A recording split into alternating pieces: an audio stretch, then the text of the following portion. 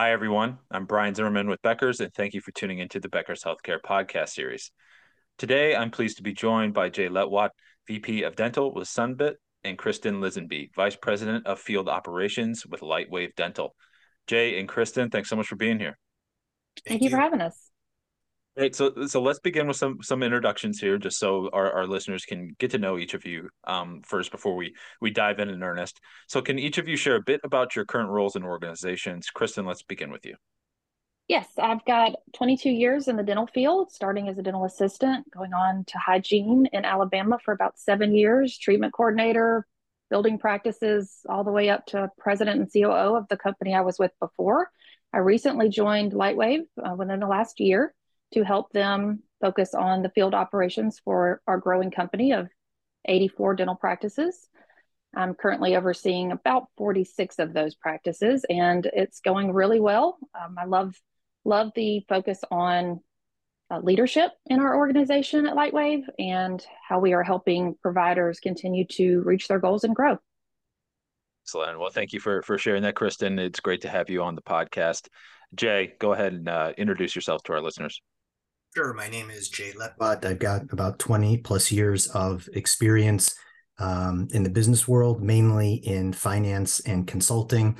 I really have spent most of my career in opportunities that call for disruptive innovation. So typically industries that have stagnated over 10, 20, 30-year period, coming up with new products, new services in order to become a market leader.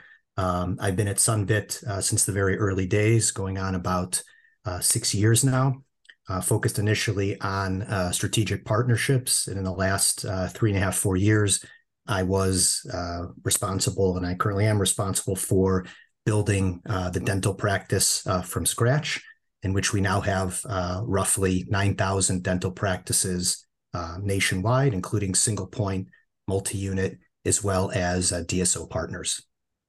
Great, Jay. Thank you for being here. It's great to have both of your perspectives to really dive in here and learn more what's happening in the dental industry. So the first question I want to pose to you, Kristen, maybe you can take it first, and then Jay will check in with you. But there was a recent survey that found 67% of Americans can't afford a surprise $400 expense. So with that context, can you talk a little bit about, Kristen, how the economic climate is sort of affecting dental practices today and how it's also influencing patient behaviors when it comes to, treatment acceptance and cancellations, no-shows, things of that nature? Kristen, can you talk a little bit about that? Sure. We're already starting to see some of the same patterns that I remember from '08, which was a hesitancy to accept the treatment that would involve any out-of-pocket expenses, which also led to a decrease in comprehensive treatment and more of a focus on emergency care for our patients. And financial constraints can really result in delaying or avoiding dental appointments altogether. And that's what we're challenged with, is trying to figure that out for our patients, similar to what we were doing in '08, continuing to figure out new ways to be inventive for our patients to be able to get access to care. Can you talk a little bit more, Kristen, about that inventiveness, and we'll dive in further here too, but just to lay some more groundwork for the conversation to come. Focusing on retention of patients, trying to be open later, more convenient hours, trying to find ways for patients to be able to afford the higher dollar treatment that they need in a monthly payment plan.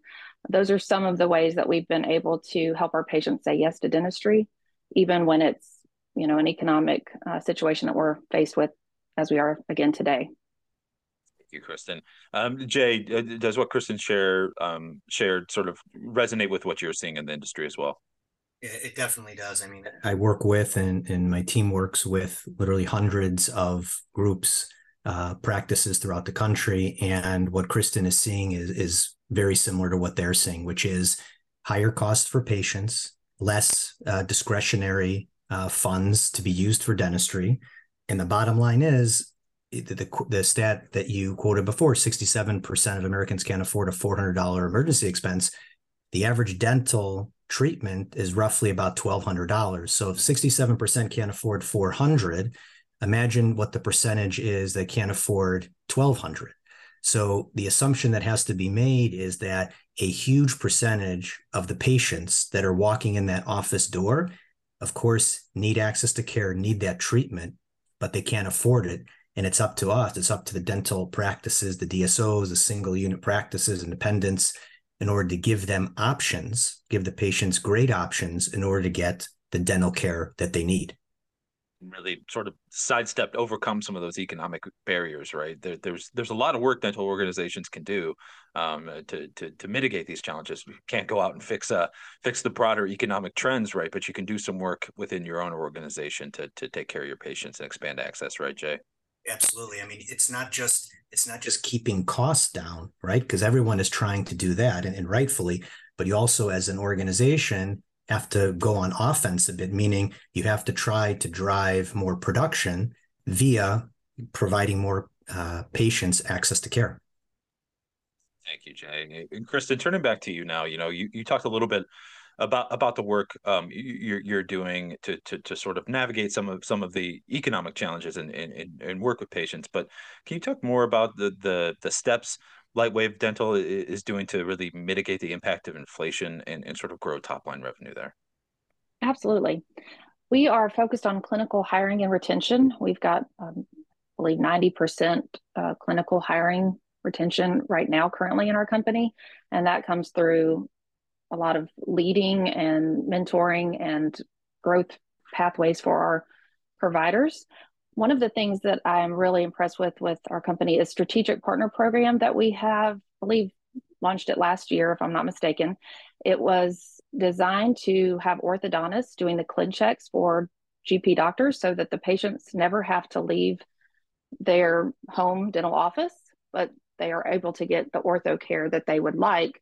And we have the support of orthodontists within our company helping to make sure the patient gets the best quality of care. That has been I believe, one of the main things that I've seen to really help us drive top line growth. Thank you for sharing that, Kristen. And I also understand that, you've recently had a really successful implementation of new financing technology just within the last several months. Can you just share more about the process of implementing, integrating this new solution, and the impact it's had on your business, your staff, and patients, of course? Our company is unique in that we lead our dental practices into sound business decisions without forcing that on them. So it does require us to slow down and get their buy-in before we're able to really introduce any new services to their practice. And the way that I'm able to get the buy-in is from my own experience being, a clinician myself, doing the treatment planning for Miss Jones that ultimately, in my experience, would get a no to patient financing. So I noticed that I was more hesitant to offer options for the patient when it came to patient financing because I wasn't well trained on what to say. And then when I did get the guts to do it, Miss Jones got declined, and then I had to, deal with that emotional response of knowing this patient. So being so close to the fire on this really kind of made it a little more challenging for me as a clinician to, feel good about how we're going to get Miss Jones to the dentistry that she needs and wants. And so that was my experience with that. And then partnering with Sunbit, I was able to see, we're currently a 94% approval rate. That's almost a guaranteed yes at this point for our patients that are accepting treatment through Sunbit. And that gives our teams the confidence to offer it because they don't have to worry about having to, pat Miss Jones on the back and say, I'm sorry, we can't help you. Imagine having conversations, I'm sorry, can't help you. Things like that just take a real emotional toll on staff, right? Yes, for the practice level, that is really what it's all about for us is providing care. That's why we go into dentistry. We build relationships with these patients. And when we have to turn patients away, that is really, really hard. So the emotional response at the practice level is probably the number one thing that I've seen the change in tone for our teams to be able to feel confident and that they are able to help Miss Jones is really making the difference in us being able to provide more care. Excellent, Kristen. Thank you for sharing that. And then you mentioned sort of buy-in here, which makes me want to dive a little bit deeper and ask a question about change management. So, anytime you integrate new solutions, new technology, there's a period of change management. Can you talk a little bit about, Kristen, what operational or change management adjustments you made, and just share a little bit more about how your teams adapted through that process. It started with awareness. Our teams don't really know the stats that we're sharing right now. They just assume, that people walk out the door and say no to treatment because they failed or they didn't do something right. And it is a little bit more challenging for us to determine why case acceptance isn't greater in dentistry. But when we remove this financial barrier and we start to see that case acceptance goes up when we remove that, financial barrier, I think the awareness of the need for our patients drives buy-in of the team, but it doesn't stop there. The training of the team is another key aspect to really making this work. Without proper training and communication from the team member to the patient, it can be a really challenging conversation, but it doesn't have to be with a little bit of training. And so we focused on that. The desire to want to help people, but also the ease of use of being able to, get the financial arrangements made without taking a lot of chair time, patient or practice time, has also been another way that it's just really been an easy transition for our teams, because those few things that we've done in the change management process have really worked and gone so smoothly. Jay, turning to you now and staying on this change management component for a little bit. Can you talk a little bit about, expand upon what Kristen said? Does that experience sort of track across the other partners you have? Can you just talk about what challenges you see here in terms of change management among your partners? Sure. I think the biggest thing, and I think Kristen touched on it quite well, is really changing of behaviors. Because really what the front office team has done the past 25 years is they've tried to roll a 200-pound boulder up a hill. And we all know that's kind of impossible. You try it once, it doesn't work. So you stop doing that. And it's the same thing with patient financing.